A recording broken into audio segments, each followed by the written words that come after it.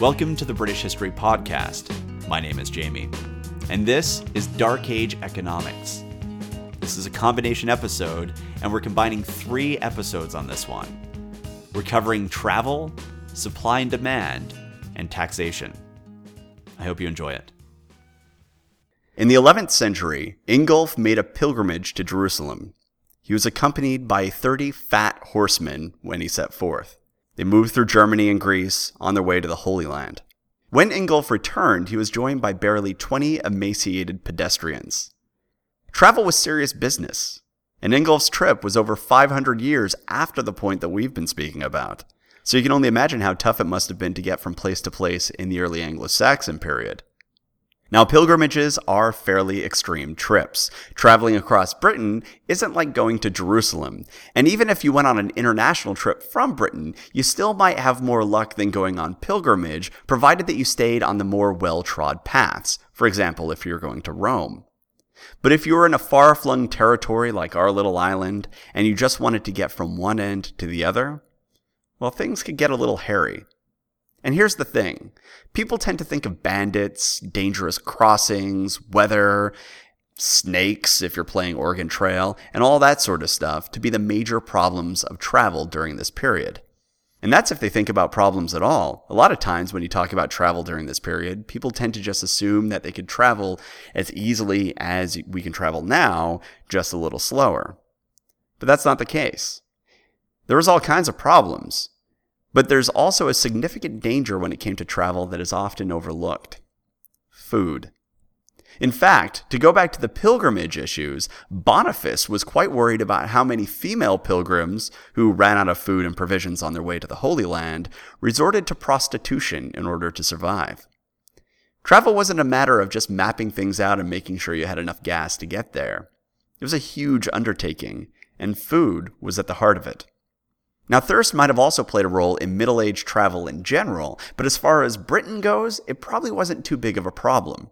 Britain isn't exactly an arid climate, and even now the water table is pretty good, even though we've been tapping it a great deal. Back then, there must have been plenty of water available, though how safe that water was would be another matter. Furthermore, while ownership was being placed upon land, it doesn't seem that water had private ownership placed upon it. So there's your silver lining. Even the poorest of travelers probably didn't have to go thirsty. They just had to go hungry. So let's get back to food. And I should mention that for certain members of society, there are special privileges when it comes to travel, specifically for clergy and those acting under the crown. But to start with, we're just going to talk about what the average person had to deal with. We're not going to concern ourselves right away with what the monks were dealing with or what the crown was dealing with, just your average traveler. So, for your average Dark Age traveler, how would you go about getting food on the road? Imagine if you needed to travel 180 miles today. For example, if I had to go from Portland to Seattle on foot through wild territory and dealing with odd customs of our tenuous allies, the Washingtonians, how would I manage? Well, to start with, you might think that hunting would suffice. But as we learned about last week, hunting was no easy feat. You had the issue of lands being claimed, you had the issue of availability of good tools, you had the issue of training. For example, what do I know about hunting? How effective could I possibly be? I'm a podcaster. And while there weren't any Dark Age podcasters, there were plenty of people who weren't regular hunters in the Dark Ages. So you have that problem too. And you also have the issue of time. I have places I need to be. Just hanging out in the woods isn't exactly the safest option for me, nor is it the most efficient. It's going to put my travel far behind. I run the risk of getting sick. I run the risk of maybe getting mauled by a bear or something. It's just not that great of an idea. So even if I knew how to hunt, would I spend the time necessary to track down and hunt some game? Would it be worth the expenditure of time and energy? What if I didn't find any game? Or what if it wandered into King's Land where I can't get it? Or what if I go to the effort and track it down and I'm running after it with my spear and I wound it, but I can't manage to bring it down? Is it really worth it for me to do that? I mean, that's a lot of energy I've just expended and my stomach is still empty. It seems kind of a risky thing to do. Or let's say I'm an average crofter who doesn't know how to hunt larger game. Or maybe I just can't find unclaimed woods to hunt in. Maybe I can go and lay snares along the path, but then what? Am I just going to hang around for a couple days and hope I get lucky? I mean, I can't really go too far because I don't want the catch to get stolen, and I don't want to get my snare stolen either, but I can't stay too close either because I don't want to scare away all the game. So I'm playing a delicate balance here, and I'm wasting time, and there are no guarantees. It's not the best of options, is it? And it's important to remember that these are real people we're talking about. Just because it was a long time ago doesn't mean that everybody had the skills of a Paleolithic hunter. And funny side note here, there are a surprising number of people who confuse Paleolithic Britain with Anglo-Saxon Britain. I mean, you run into all kinds of interesting questions when you cover this period, and a lot of them sound very similar to questions regarding cavemen. Anyway, so we're talking about real people here who are in a stratified society.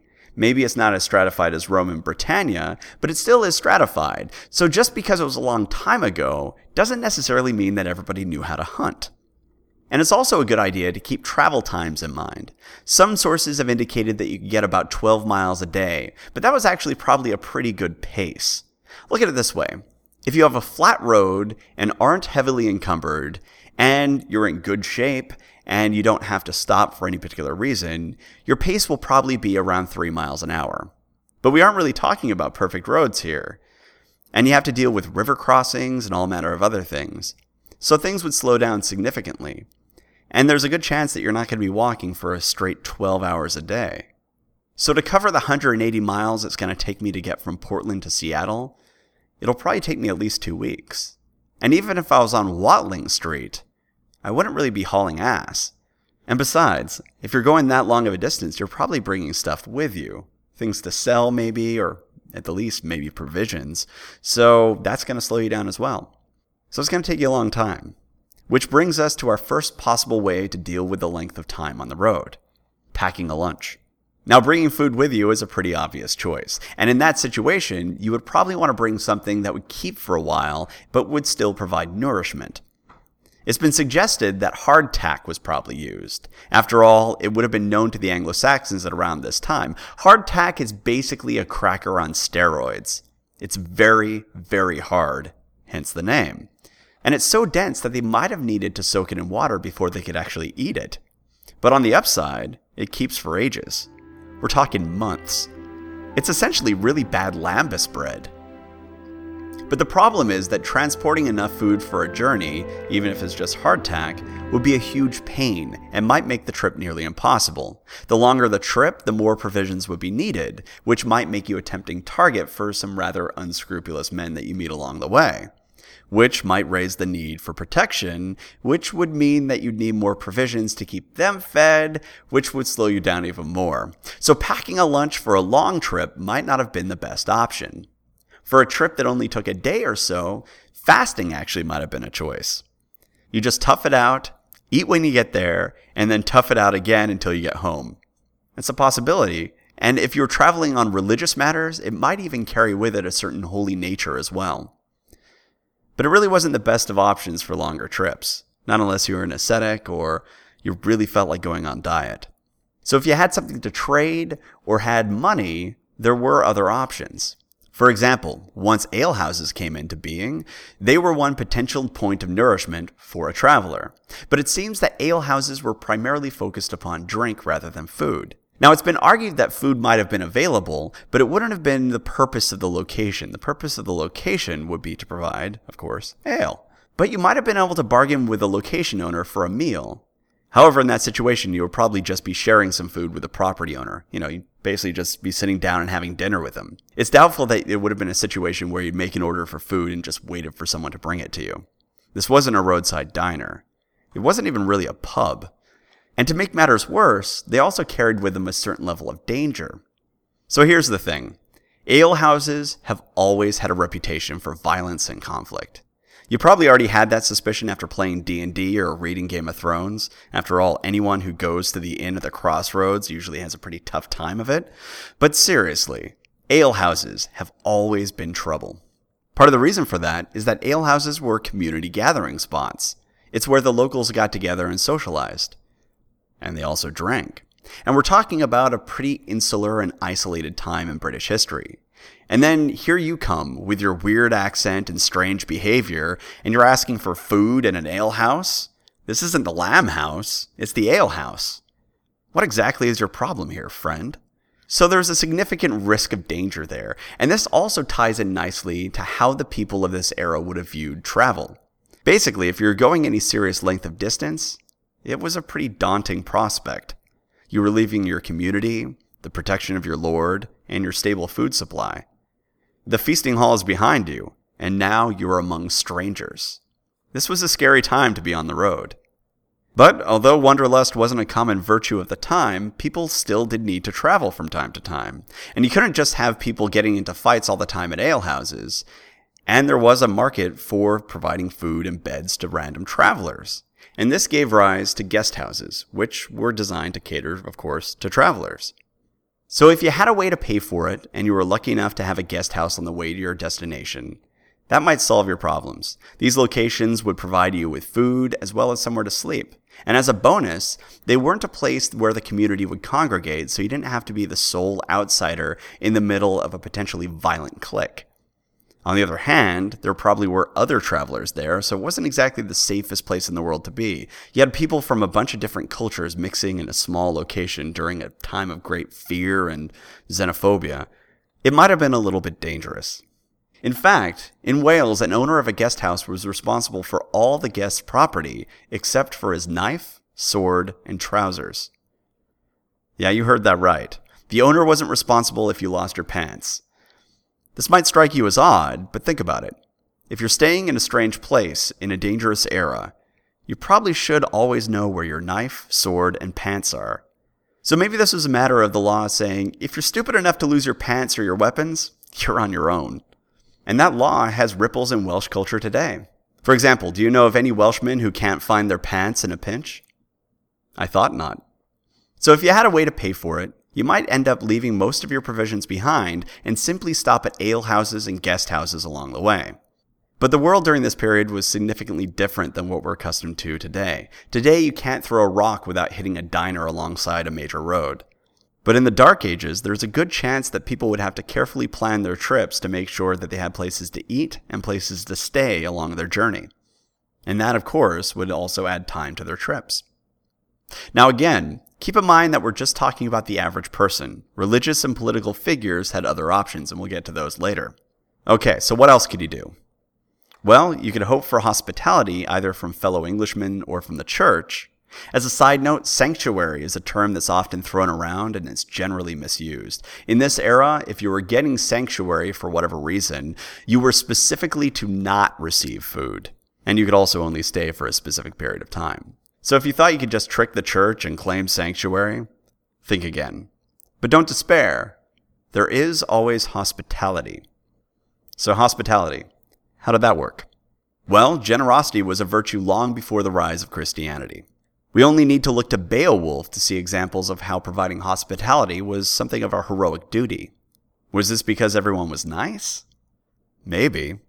But this is a period of great strife, and an even greater amount of chest beating. So this tendency was probably less philanthropic, and much more close to the Roman habit of patronage. Basically, it was a way to brag about your wealth and status, without bragging about your wealth and status. Of course, later on, providing hospitality would be seen as a religious duty, mandated by the church, but in this early period, it might have been done out of pride. And actually, that carries with it some social implications that might not be immediately obvious. If someone is offering charity out of pride, they'll probably only offer it to someone who is either of high standing, like a religious person or an emissary, or someone who is terribly and visibly disadvantaged. Both provide the sort of optics that make for good propaganda. You're either saying, look at how great I am that I can offer you food, and even though you don't need it, I'm pointing out that I'm pretty awesome and definitely more awesome than you. Or you're offering it to somebody who everybody feels sorry for, and then they look at you and think, wow, what a great guy. But giving a meal to a commoner who's just passing through and happens to be hungry, but he or she isn't starving, and they don't have any serious social standing and don't have any visible impairments that would make them particularly notable, well, chances are, in that situation, that commoner is just going to be sent packing on their way, at least in the earlier period. Now, like I said, later on, charity became something of a religious mandate. In fact, the Pope later instructed the bishops to allocate a quarter of their income to hospitality. That's a sizable chunk, and it's the same amount that they allocated for maintenance of their buildings. So we're talking a good amount of money there. And some monasteries even had guest houses on their grounds, which indicates that at least some of them carried out those duties. And overall, monasterial hospitality sounds pretty great. First, your feet would probably be washed, which of course ties in with religious stories. And then you might be given some warm wine. After that, you would probably be provided with some food and somewhere to rest, and you could stay for about 3 days. Overall, it's not too bad of a deal. It's certainly better than what I offer out-of-town friends. And I'll tell you this, if you're couch surfing at Shea Jeffers, you're going to have to wash your own damn feet. So yeah, hospitality at a monastery sounds pretty great if you can get it. But here's the thing. Like I keep reminding you, these people weren't so terribly different from us. So let's go back to our example of the average person trying to get 180 miles. It's a very long way, and after several days' journey, there's a good chance that you wouldn't know anyone. After a week's worth of travel, unless you regularly made this trip, you can be pretty certain that you wouldn't know anyone at all. Now, maybe if you're in the Christian period, you might be able to go to a monastery and be lucky enough to be taken in. But that wasn't a guaranteed thing. They might have already fulfilled their duties, or maybe the abbot was greedy and uncharitable, or maybe you missed the monastery because you weren't familiar with the area and you just passed right by it. There's all kinds of ways that things could go wrong. So let's imagine that you haven't found a monastery. You haven't seen one for days. You haven't seen that guest house for days either. And now you see a cottage up ahead. Well, hospitality isn't just for monks, so maybe these people will take you in. And there are references to people working in fields offering food to travelers. So it seems like it might have happened, but it's not a guarantee, and it also might have just been a story to inspire kind behavior rather than an indication of the general customs and attitudes of the people at the time. The people might have been kind, but they might also regard you with fear. I mean, think about it from their perspective. You're a dirty traveler. You're probably armed. You aren't bound to the people through blood or community. You're a complete outsider. And yet you want a handout. And this is an era of hand to mouth. And of course, the Lord is going to be wanting food rent here pretty soon. Maybe the people are kind, but they probably are also worried about making it through to the next harvest. They might also be concerned that they'll get a reputation for offering handouts, and then everyone will come knocking at their door. And they might be xenophobic and see you as a threat. Or they might just be greedy. There are all sorts of reasons why you might get turned away when you come asking for hospitality. And then there is the added aspect of danger. I mean, maybe you just get turned away, but there's also the chance that things could turn violent. Maybe they had a bad experience with a prior traveler. You don't know, and you have no idea what you're walking into. So chances are that if you spent any time on the road, you quickly learned not to expect any kindness from strangers. In fact, there's a young boy who told Cuthbert that he never expected any kindness from strangers, so this seems like it was a pretty common thing. But men of the cloth seem to get a little bit of a free pass, and this actually led to an odd sort of scam, the itinerant monk scam. Basically, for a while, the church was having a hell of a time clamping down on lazy monks or people just pretending to be monks who were just taking advantage of hospitality in an effort to see the country. We'll get more into this when we talk about religion, but this was a period in time where a good number of the church leaders couldn't even recite the 10 Commandments. So as you might imagine, in this situation, it would be pretty easy to impersonate a monk. You really just needed a tonsure, some robes, and a few accessories. And unlike our example of the average traveler, men of God were less likely to be treated with suspicion and more likely to receive offers of hospitality. And then they'd be able to stay for 3 days, enjoy good food and drink, and then be on their way to find their next mark. You'd be able to see the country, completely avoid work, and be treated with respect everywhere you went. As scams go, this one is pretty fantastic. On the continent, this problem was rampant. All manner of so-called monks claimed to be on pilgrimage and then would just go around looking for free food and drink. Similarly, this seems like it was a problem in England as well, since the laws of Whitred of Kent dealt with the situation. And actually, in addition to scamming fake monks and weird strangers, there's another reason why hospitality might not be readily available. And it's the issue of laws. There was a significant fine for giving hospitality to a fugitive. So in our example, that family doesn't know you from Adam. Are they really going to take the chance that you're a decent person and not a fugitive, murderer, or some other unsavory fellow? It seems like a big risk. I don't think they're going to take the chance. Honestly, I think if someone knocked on your door and asked to go and crash out in your spare room, you probably wouldn't take the chance now. These people aren't that different from us. They had the same fears of outsiders that most of us do. Now here's the thing. Providing hospitality to the king and his agents was required. If you wanted to stay at your home, you damn well better let him. But for anyone else, except for those acting under orders from the crown, it was pretty much up to you. But we'll get into the royal privilege in a later episode. But there's something that I want to flesh out a little bit more before I finish this episode up. Namely, the importance of status. In the pre-Christian days, hospitality was a heroic thing, and as such, it was likely to be offered to people who really didn't need it. It's a matter of, look how powerful I am, I can give you this, thus making you feel indebted to me. It wasn't really to help out people, it was to show off. There probably were other instances of hospitality, and those instances might have been nicer, but on the whole, if it was based upon the heroic concept, well, that's pretty much pride, and pride requires good optics. So if that's the case, a significant part of this hospitality would actually just be exchanging it between the upper classes.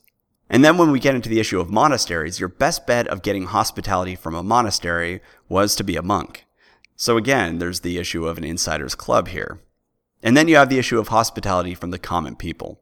Well, given the dangers implicit within it, hospitality probably would only be offered to people who are known to the family, people of the cloth, or maybe to people who appear to be of high enough class to not seem as much of a risk. You know, people who seem like they're too rich to be thieves, murderers, or fugitives. But what about the poor? There are references that seem to indicate that the poor were not in short supply. So what were they to do? Well, they typically wouldn't have fit the mold where hospitality would have been regularly available. They weren't passing through and asking for help. They were just in dire straits.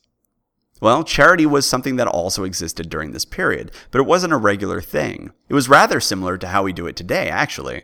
It was offered on a whim when the individual had both the resources on hand and the notion that it would be a nice thing to do.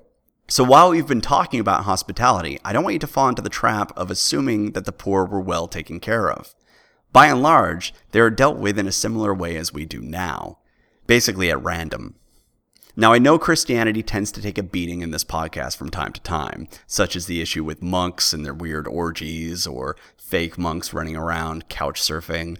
But the emphasis on charity in the early church meant that in the later Anglo-Saxon period, things probably improved a little for the poor. So way to go, Christianity. It still wasn't so stable that they'd be able to rely upon it to live, but it probably was significantly better than the occasional gift from a random kindly villager. The point of this is to illustrate that despite all this hospitality that I've been speaking about, it still was something that was primarily enjoyed by the privileged members of society, meaning either people of special status or people with connections in the communities that they're passing through. So if you were traveling the distance from Portland to Seattle, you should probably plan on it taking about 2 to 3 weeks, and you really shouldn't rely upon hunting. Also, the distance is probably too great for you to pack all your supplies that would take you there and back, so you should probably map out a route that'll take you past monasteries and guest houses and bring enough wealth with you in order to be able to pay your way, since you really shouldn't be relying upon the kindness of strangers in these uncertain times. And of course, wherever you go, don't lose your knife, your sword, or your trousers. Now, over the last month or so, we've been speaking in detail about food in the Dark Ages. As you know, diversified farms dotted the landscape, with even the larger ones probably having a mix of cattle, sheep, pigs, etc. In many ways, it sounded a lot like the idyllic rural life that we see in paintings and the like. Actually, the Venerable Bede in particular loved the pastoral nature of England, and I'm sure he would have loved Wales too. And all of this food production was a key part of British life, and as a result, understanding it is necessary to understanding the culture. But while much of the island was well situated for farming, and food production was a major pillar of society, it doesn't mean that everyone lived on or worked on farms. This was a stratified society, and over time, that would continue. So now that we've covered in detail the production of food and drink, we're going to transition into the cultural aspects of how that food impacted society. And to start with, let's talk about the issues of supply and demand by focusing on the towns. Once the Anglo-Saxon culture was in full swing, we had, of course, towns. But the really interesting thing about them is how different they were from the towns we've been speaking about in the Romano-British period, and what that says about the culture that was developing on the island. As you might recall, under the Roman period, society revolved around towns. Sure, many of those towns were either co-opted from the Celts, or they developed organically around military installations, but once they developed, Roman life centered upon them. They are an entity of their own. In many ways, mid-Romano-British urban life had a lot in common with urban life in the Western world today. For example, many people move to cities because that's where the jobs are. Sure, it might be where the amenities are, or where loved ones are, or where the power is, but in general, a city is your best bet at getting your hands on that good old-fashioned filthy lucre. And that was true for the Romano-British just as it's true today. And as a result, the towns from that era had an economic magnet effect all of their own, based largely on the simple fact that money and trade congregated there. Well, that stands in stark contrast to what would eventually come into being during the Anglo-Saxon period. Once the Anglo-Saxon towns started to form, they had a different flavor to them.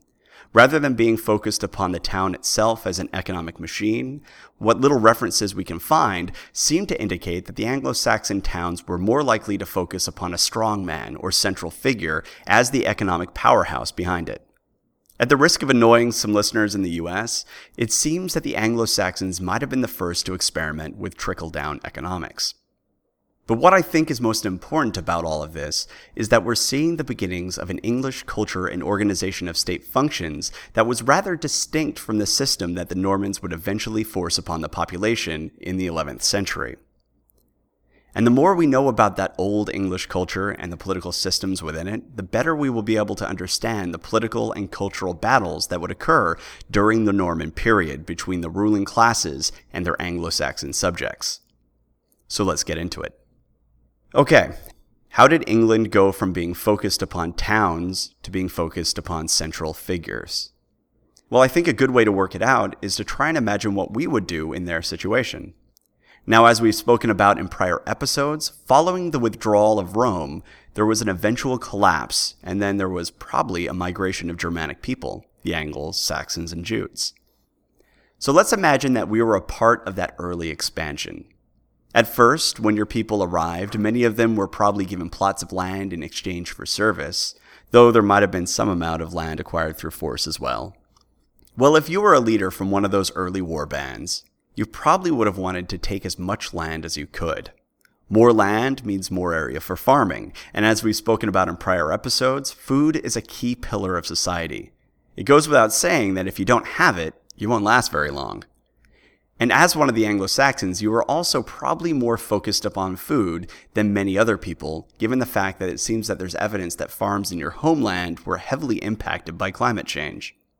So if you were one of those early migrants, you would probably be trying to take as much arable land as you could, and then you'd probably hand out temporary grants of that land to your followers, maybe in exchange for loyal service or for a portion of their produce grown each year.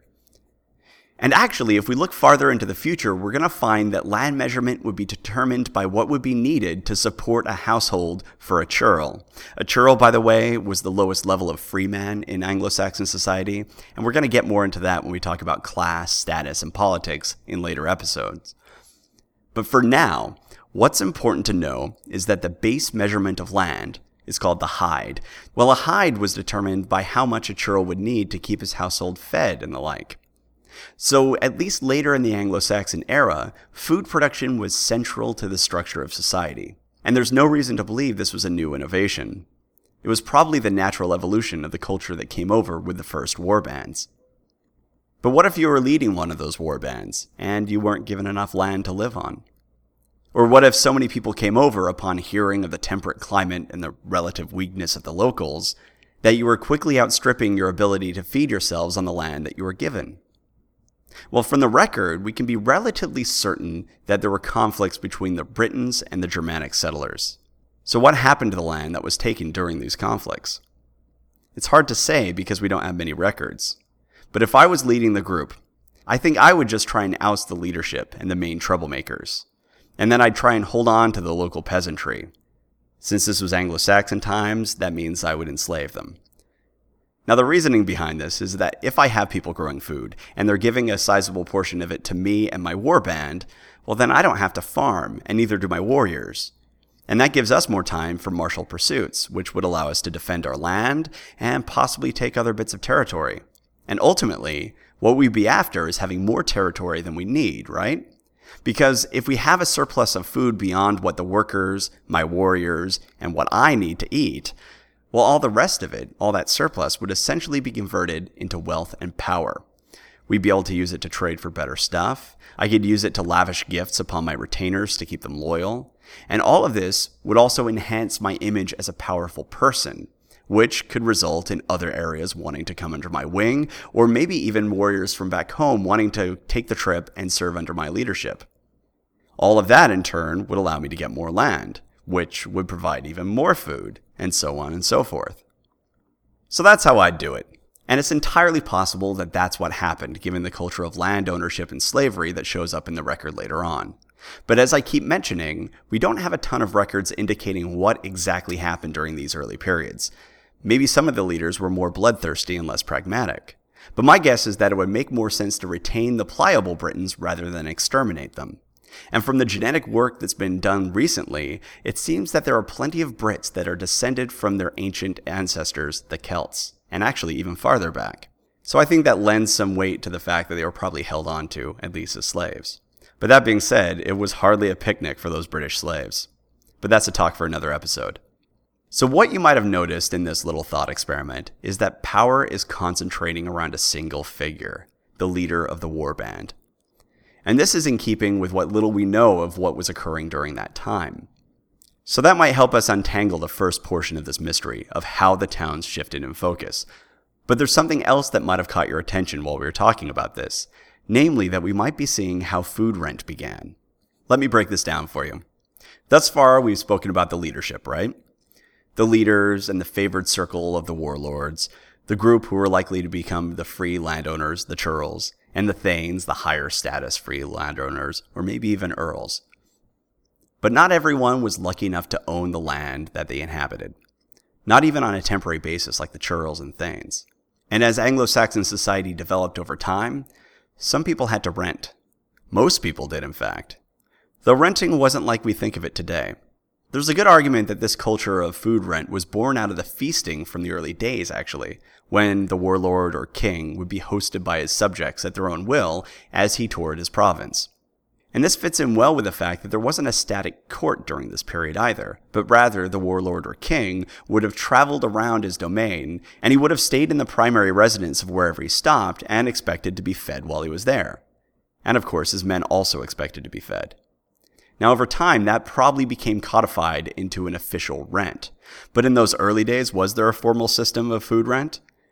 Was there a rule where a churl had to pay a certain amount? We don't know. Maybe it was on a case-by-case basis. But we do know that later on, food rent became much more rigid. And this food rent impacted all of society. For example, if you were a Geber, which is basically a farmer, you wouldn't own any land. Rather, you'd be tending a quarter hide of land, probably for a churl or a thane, and bundled within that would be a homestead and some animals, but you would be required to work for the lord on a number of occasions, and of course, you would also be required to provide food rent to your landlord. And as a bonus, you were also bound to the land for a term of service. Now, if you're a Kotsetlan, basically you're a higher-ranking tenant. And like the Geber, you would be bound, but you probably wouldn't hold as much land as the Geber, perhaps as little as 5 acres. On the upside, though, you wouldn't have to pay any food rent, and instead, you provide non-agricultural services for your lord's household.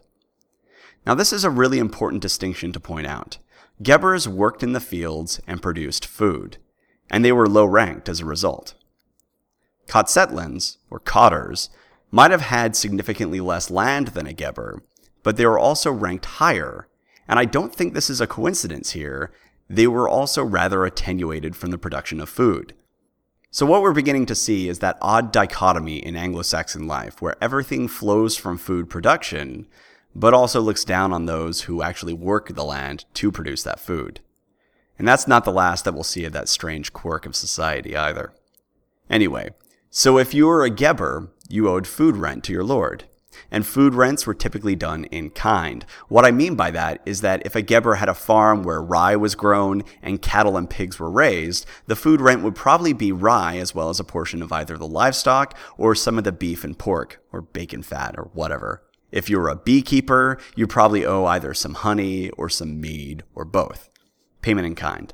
And this wasn't an exclusively Anglo-Saxon habit. The Welsh were doing pretty much the same thing, at least later on. And as you might imagine, if you were the landowner, you probably wouldn't have to work the land at all to feed yourself and your household. You might go hunting on occasion, but that wouldn't really be because your family desperately needed food. It would just be for sport. And this explains why a hide was measured to be as much as 120 acres. Seriously, one churl, 120 acres. That might seem like a large plot of land for a single household until you realize that it needs enough food to feed all the Gebers, the cotters, the slaves, and still have enough surplus to feed the churl and his household, as well as pay the king his food rent. Because everybody had to pay the king. We're talking about life centralizing around strongmen, after all. And in this case, the amount that you owed relied upon a number of factors, including your status, any special arrangements you might have made, which were rare, and of course, the amount of land you possessed. The base unit for what the king would demand from you was called a farm. A farm breaks down to being the amount of food and drink necessary to feed the king and his court for a day. But you might owe significantly more than a single farm, depending on your circumstances. And this rent was really, really important to the court. We can infer that because while other rights held by the king would occasionally get relaxed, in order to get out of paying food rent, you would have to pay through the nose. For example, the Bishop of Winchester paid 300 silver shillings for an exemption on just food rent. Again, this reinforces how central food was to Anglo-Saxon life. And for good reason. All that food flowing to the king allowed him to expand his own power base. After receiving his food rent, the king could in turn gift his surplus rent to others to increase his power and status, as well as to ensure continued loyalty. And we have plenty of references to exactly that occurring. Take the king's personal guard as an example. There is a huge amount of honor tied up in that position. And it's something that we're going to get into later on when we talk about status and warfare, but suffice it to say, it was a big deal. And in return for his guard's selfless adherence to duty, because they were required to give their lives to save him if necessary, sort of like the Secret Service, in exchange for that, the king provided room, board, equipment, and of course, gifts. In fact, it was a huge knock against his status and prestige if the king was unable or unwilling to provide enough food and drink for his men. It wasn't just the availability of plunder that he would be judged upon, but also the fullness of his warriors' bellies. Food's important stuff. And it wasn't just the warriors who were owed food from their superiors from time to time. Free laborers who worked in service to their lord but didn't have any lands to speak of, well, they were owed payment in food and clothing for their work. Even those who were not free, such as bondsmen, and even those who were slaves, were sometimes owed food from their lord. Now, sometimes it would just be to help get them through the harshest part of winter, and sometimes all it was really a food allowance, but they still were owed it. Of course, how often that food actually was provided is still a subject of debate, and at least one of the contemporaries from the time, Archbishop Wulfstan, was certain that the bondsmen were being cheated by their lords. But the implication here is that there were surpluses at the various levels of society. There had to be, right? Otherwise, where would the payment of food rents come from? And it seems like there weren't just surpluses of food at the upper echelons. But to a lesser extent, even a Geber might have been able to get some surplus food together. And in that situation, of course, commerce would naturally follow. At least by the 7th century, we know that the trading of surplus food was occurring in towns in England. And frankly, it was likely occurring before then, since the reason that we know about it is that there were laws written to govern how trading would occur. It dealt with witnesses to trades and the like. So there's a good chance that the markets had been operating long enough and the problems with liars had become common enough that legal action had become necessary. So they might have been around for a while. Well, that tells us that food wasn't just the engine that powered the political machine, but from the emerging markets, it also tells us that it was the fuel that the entire economic structure ran on. It was even at the center of issues regarding freedom in some cases. For example, if a Geber had a really bad harvest, he might sell himself into slavery in order to survive the winter. Conversely, when slaves were freed, they were often given a little land and a homestead, with attached food rents, of course, so that they could feed themselves and wouldn't immediately fall back into slavery. Food was at the hub of everything. And actually, through all of this, we even start to see glimpses of the culture that was developing, all while the conquered British either sought refuge outside of England or worked in the fields. You see, what we have going on here is the development of a concentration of perceived wealth. Yes, perceived. You see, the system that they were working towards was basically a hegemony.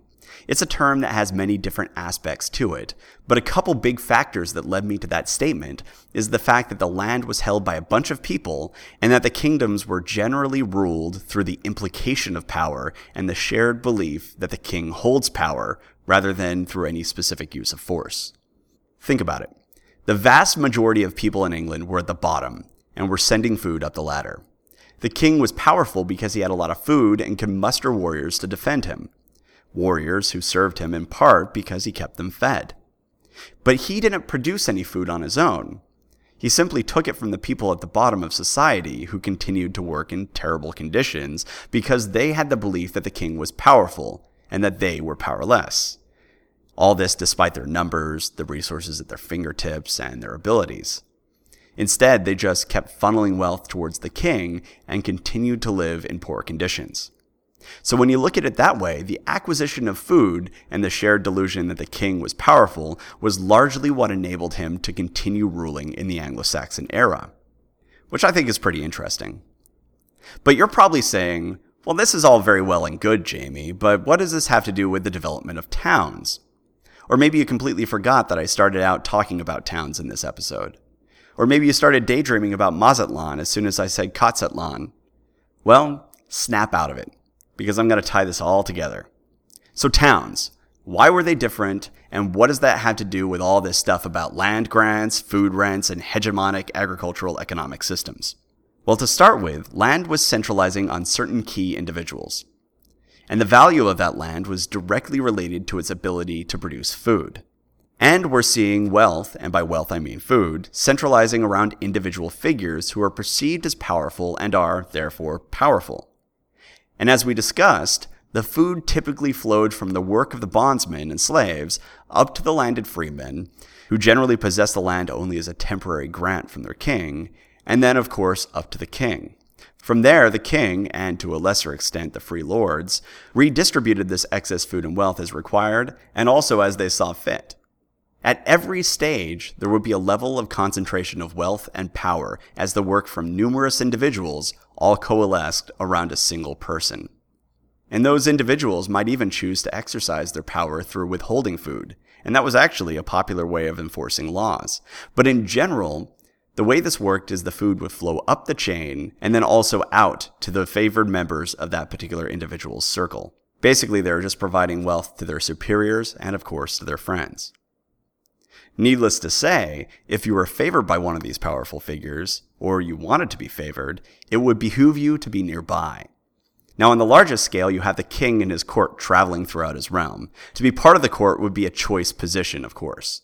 But if you weren't in the court and you wanted to sell your services, or even if you were foolishly hoping to become adopted into his circle, you probably would want to be on hand for whenever he needed you. So society and economic power was centered around him rather than any specific location. But the king is sort of a special individual given the amount of travel involved. So let's talk about the other powerful landowners, like the thanes and earls. Actually, a thane is an excellent example because much of what was true for the king would also be true for the thane, but his location would be much more stable. And with so much wealth concentrating around him, it was simply good business for you to try and sell your services in his general area. I mean, if the Thane doesn't want what you're selling, there are plenty of other wealthy people nearby who might. And so people amass in a single location, and you start to have the development of a town. Only this time, it isn't based upon the protection of a legionary fortress, nor is it based upon the fact that the town was ancient and therefore people are already there in large numbers. Rather, this time, it was the wealth that was orbiting these powerful men that drew people in, hoping to get a slice of the pie. Just like in the Romano-British times, and just like today, people go where the jobs are. The difference in the Anglo-Saxon era is that unlike our current city-based focus, where wealth congregates in a location because that's just where people are, and thus where you can find amenities and trade, and of course jobs, in the Anglo-Saxon era, it was the presence of individual wealthy landowners that provided the magnetic draw towards towns, rather than any inherent economic effect that the town itself had. And that was all thanks to a new culture that was growing on the island. One that was in for a hell of a shock once William showed up. But that's a story for another time. Okay, so last time we spoke about Anglo-Saxon culture, we were focusing upon the flow of resources and the inequality that resulted. In particular, I spoke of how those who created the wealth, or in this case food, were not likely to rise to the top of the pack.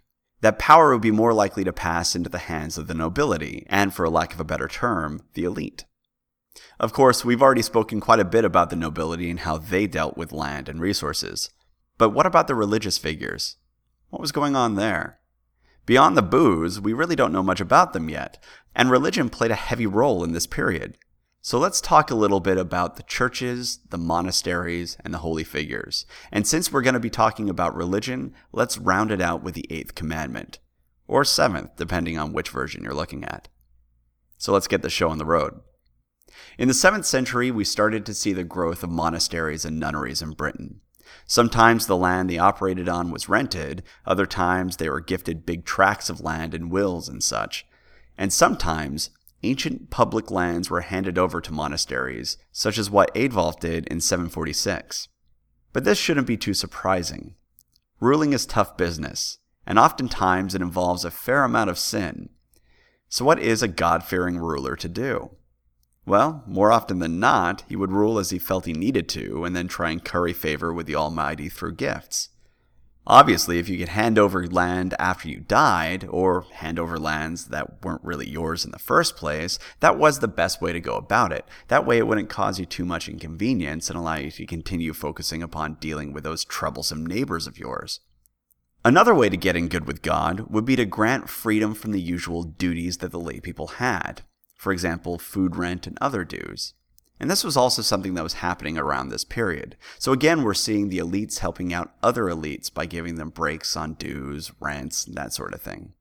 And this is actually very significant because from the subtext of the records that we've found, we can guess that food rent was actually incredibly oppressive at this point in history. And the worst part was that you could owe food rent both to the crown and to monasteries, nunneries, or other religious institutions. Oh, and then you also had to deal with corrupt landlords on top of that. So it was a mess. We can surmise all of this because Canute, upon taking the throne in the early 11th century, issued a series of laws, and his second law decreed that his reeves would only provide provisions from his own lands and not from the lands of his subjects. His reasoning was that the people had become, quote, too greatly oppressed, end quote.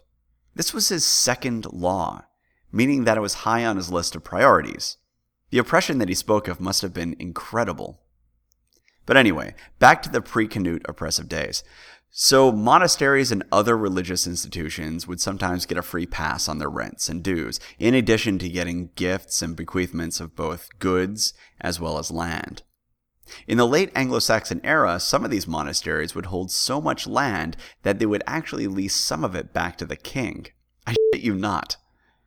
But that was generally pretty rare from what I can tell. Now, leasing land to the public, however, was not. And just like we spoke about in earlier episodes, if you were one of those renters, you'd have to pay your food rent. And so you'd be paying it to the monastery, and, until Canute came along, you'd also be paying it to the king. So they were basically just another landowner, and actually, much like the churls, thanes, and the like, monasteries behaved much like the other landowners, in that they appeared to try and diversify their holdings so that they could be self-sufficient. Well, self-sufficient on their own lands. I mean, they still needed Ghebers and slaves to work it, but in general, they wanted to have enough stuff that they didn't have to go out to bring things in. So overall, it's starting to seem like quite an industry.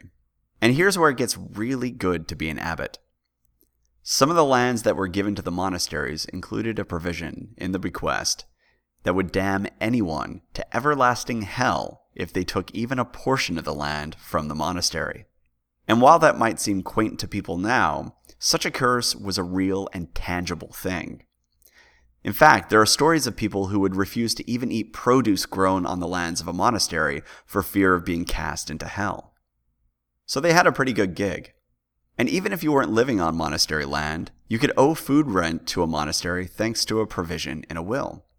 There are, in fact, a number of bequests of land that dictate to their heirs that they have to provide food rent to this or that religious institution. And as a result of all of this, a tremendous amount of wealth was flowing into these communities by the time the Anglo-Saxon period was in full swing. And here's the kicker. It seems that life within the monasteries wasn't all share and share alike.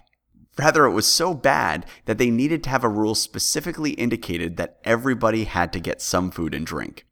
It seems that part of the problem was that some of the people who entered holy orders came from privileged backgrounds where they were accustomed to having rather fantastic dinners. And they felt like there was no reason for that to end. They thought, well, we've got food here. I can keep eating like this. Why shouldn't I? So you had problems in the institution, and it seems like the best they could do was just say, well, everybody should be able to eat and drink. But regardless of all that, it seems that, on the whole, monks were doing pretty well. In fact, we see monks being caricatured as being overfed, and we've even found some skeletons that seem to indicate that at least the high-level members of the organization were, well, rotund, big-boned. They were fat. There, I said it. But it is fair to ask whether or not that's indicative of how all the monks were living. And frankly, we just don't know. We don't have very good archaeological evidence on that. But while we're talking about all the wealth funneling towards these monks, let's not forget also that there were tithes. The tithes were paid to priests and churches, and they were also paid to monasteries. At least later on they were. We're not sure how early it began for the monks. But in the early period, priests and churches were getting tithes, and by the later period, everybody was. And we see indications of tithes by the mid-7th century, and it quickly became formalized and mandatory. There were even very stiff fines for paying your tithe, and it seems that not paying your tithe was something of a problem, which I suppose shouldn't be too hard to imagine given how many individuals were already claiming a share of the harvest, and the tithes were generally paid in food. When you think about it, it must have been incredibly difficult to keep your family clothed and fed with all the rents and tithes going out. And actually, the fines I just spoke about, as well as other religious fines, went, of course, to the religious institutions. So in general, you've got a lot of money going there. And the overall rule was you had to pay the tithe to, quote, the old churches to which obedience is due, end quote. The language right there should give you an idea of the strange situation that people found themselves in, with mandatory obedience and rents to two different institutions. So it's kind of a tough situation for them. But the tithes weren't all bad. Some of the tithe was traditionally used to aid the poor. In fact, if a member of the church misappropriated the tithe in some way, he could be labeled as, quote, a slayer of the poor, end quote, due to the fact that the destitute members of Anglo-Saxon society relied upon alms from the church. But of course, all this stuff is dependent on the period that we're talking about. Early Anglo-Saxon England isn't the same as later Anglo-Saxon England. So in general, when we're talking about this, try and keep this in mind. The earlier we go, basically the closer to the 7th century that we are, we're going to have more monks and less land, and as a result, less wealth. The later we go, the closer to the 11th century, we're going to have less monks and more land. It seems like they didn't quite have the concept of proportional growth worked out, does it? The lines were going in the wrong directions. Or maybe they were going in the right direction, since as far as we can tell, they were doing quite well as a result by the later periods. And of course, all this property and wealth made a tempting target for unscrupulous rulers. Bede complained about it a great deal and pointed out that this wasn't just theft from the church, but it was also from travelers and the poor. Boniface also wrote about similar incidents. The seizures were painted in a light of being murderers of the poor, given that the monasteries would aid the poor and aid travelers. But given the fact that some of the monks didn't even want to share wine with each other, it really does make you wonder how much of that was hyperbole, and if maybe the real offense that they were complaining about was their own eviction. It's food for thought. Okay, so I promised that we talk about the 8th commandment. So which one is it? Did you guess thou shalt not steal? Be honest, otherwise you'll be breaking the 9th commandment. Alright, so let's imagine you're some poor Geber. Due to a lack of any reliable contraception, you have more kids than you can afford to feed. Your Thane wants his food rent, the king's reeves want their share of the food, and the local monastery demands its food rent and tithes. And once all that goes out, you don't have very much left to feed your family with. Well, what if it's a bad year? What if it rains too much or too little? Well, maybe you'd have stock set aside for just such an occasion, and that was something that people did. But what if you already ran through your stock, and your lord wasn't inclined to help, which some sources seem to indicate wasn't exactly a rare situation, and the local monastery couldn't, or even worse, wouldn't, provide enough alms to get you through the winter? Now, you could probably skip meals and ease the clenching hunger pains with scavenged grasses, but you also have kids who are looking dangerously skinny. What would you do to keep them from dying? Would you hunt on lands you don't own? Would you sneak into town and take something that isn't yours? Would you raid another farm and take some livestock? I can't speak for you, and maybe I lack moral conviction, but I don't think there'd be much of a question for me. I'd do whatever I had to in order to feed my family. But on the other hand, I have always sided with Jean Valjean over Javert. Anyway, the point of this little side note is that these things happen. People find themselves in impossible situations where they're left with the choice of either damning themselves to hell. Don't forget that hell wasn't a possibility back then. Rather, it was an empirical fact. Or they had the choice of watching their kids starve. Or maybe the circumstances are less elaborate. Maybe you just want something and you find yourself having exactly the right opportunity to take it. And so you do. Take livestock as an example. This was an economy based around food, and livestock in particular, and as a bonus, that particular economic unit was very mobile. You could just lead it away, provided that your timing was right. And cattle, pigs, sheep, well, they all look fairly similar, right? Even if someone was pretty sure that you stole their pig, how is he or she going to prove it?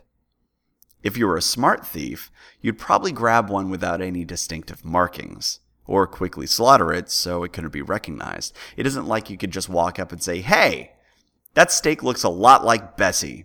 She was marbled too." What I'm getting at is that there was plenty of opportunity.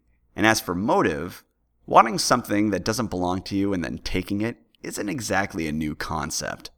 Hell, you could argue that some of the more powerful members of Anglo-Saxon society had acted upon that exact impulse against the local Romano British, just on a larger scale. But don't misread me. I'm not painting thieves as heroic characters. Some people might have found themselves in sympathetic situations and did what they needed to in order to survive. Others might have been greedy, and maybe others were resentful at how much of their harvest was being claimed by those at the top of the ladder. What I'm saying is they weren't Robin Hood. They were people. People who weren't all that different from us. They had their own motivations and needs. They were just people. So regardless of whether it's distraught parents or greedy jerks, in Anglo-Saxon life, we have problems with theft. In fact, by looking at the little bits of written laws that we can find from this period, we know that the Anglo-Saxons had trouble with theft for almost as long as they were Anglo-Saxons. So what did the elites try and do to stop it? Well, as early as the 7th century, we have laws from Kent attempting to curtail this problem. Subsequent kings had similar laws, so we can assume that this was a pervasive and continuing problem for the Anglo-Saxons. And we'll actually get a little bit more into this when we get into class and the Anglo-Saxon state. But for right now, suffice it to say, like much with Anglo-Saxon society, theft can be quantified down to a monetary value, a fine, and one that depended, generally, upon the class of the person bringing the charges. For example, in the laws of Inna, you could be fined 3 times the value of the stolen possession if you were stealing from a free man, 9 times the value if it was from a king, and 11 times the value if it was from a bishop. That's a hell of a deterrent, and laws acting as deterrents are nothing new. But the sliding scale of fines should be taken note of. The message here is clear. Are you getting it? The message is don't steal, and definitely don't steal from the elites. The laws also incentivize acting as an informant by providing a meldfo, which was an informer's reward. So if you're a thief, you better watch your back. And to add an additional level of fear, the laws of Inna specify that if you're caught stealing livestock and taking it home, you could lose your share of the household property. This, incidentally, sounds vaguely familiar to the house and car forfeiture laws we have here in the US. Although in Anglo-Saxon England, the thief's wife might be able to retain 1/3 of the property if she can swear under oath that she didn't eat the animal. The reasoning behind this is that the wife was required to obey her husband, so although she's complicit in the crime because it was at her home, she wasn't exactly guilty since free will has, in essence, been removed from her. Now, if she and the kids were part of the planning and or theft, they could all be sold into slavery. Even little Hrothgar, who only just turned 10 years old, could be chucked into slavery if he knew his dad was a cattle rustler. They just didn't mess around back then. Needless to say, it was much safer to steal the animal and take it somewhere else in secret without your wife and kids knowing about it, and then maybe just come home with meat or whatever you managed to trade and lie to them about where it came from. In that situation, the fine would be 50 shillings. Still a devastating fine, but not nearly as bad as losing your household and your entire family into slavery. The extreme nature of punishments, such as slavery, would also make it very hard to gain accomplices. If you approached a co-conspirator, there's a good chance you'd just get turned in. That being said, it would still be pretty hard to prove the theft unless you had a hard and fast bit of evidence. But in general, how do you prove where a particular chunk of meat came from? Well, Anglo-Saxon law and order is something we're going to get into later, but part of it relied upon status. Remember how the Romans did it? How your innocence depended in part upon your status and how many supporters you had? Well, that's not exactly what was going on here, but status did play quite a role, as did your ability to pay. And here's where it gets ugly.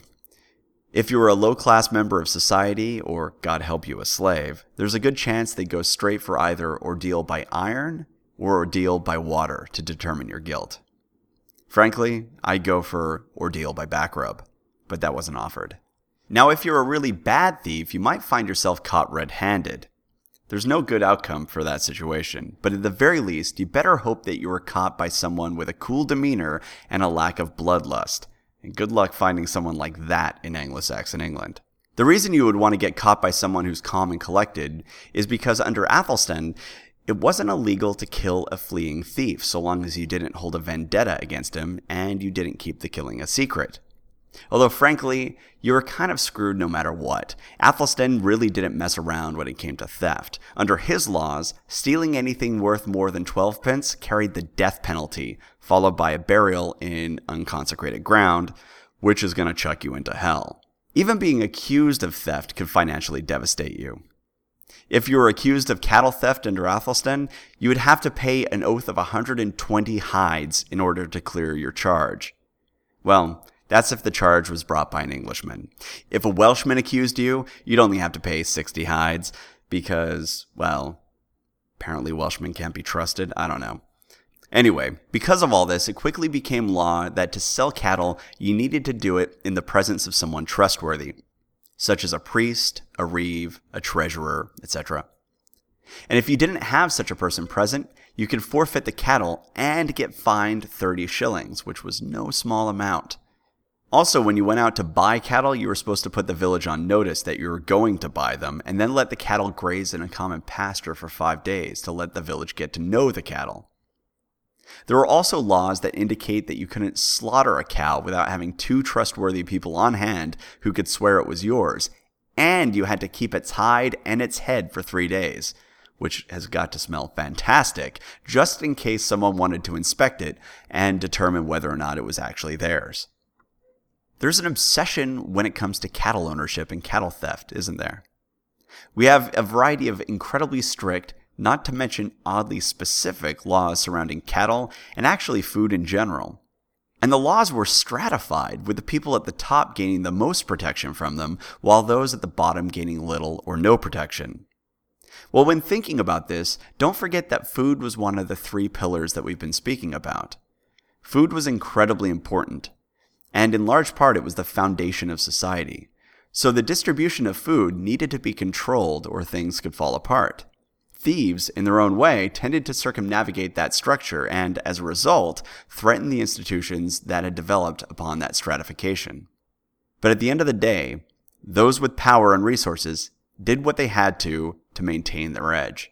So when we look at these draconian laws regarding theft, we need to keep in mind who had power, who was writing these laws, and how threatening theft was to the power structure that had been created.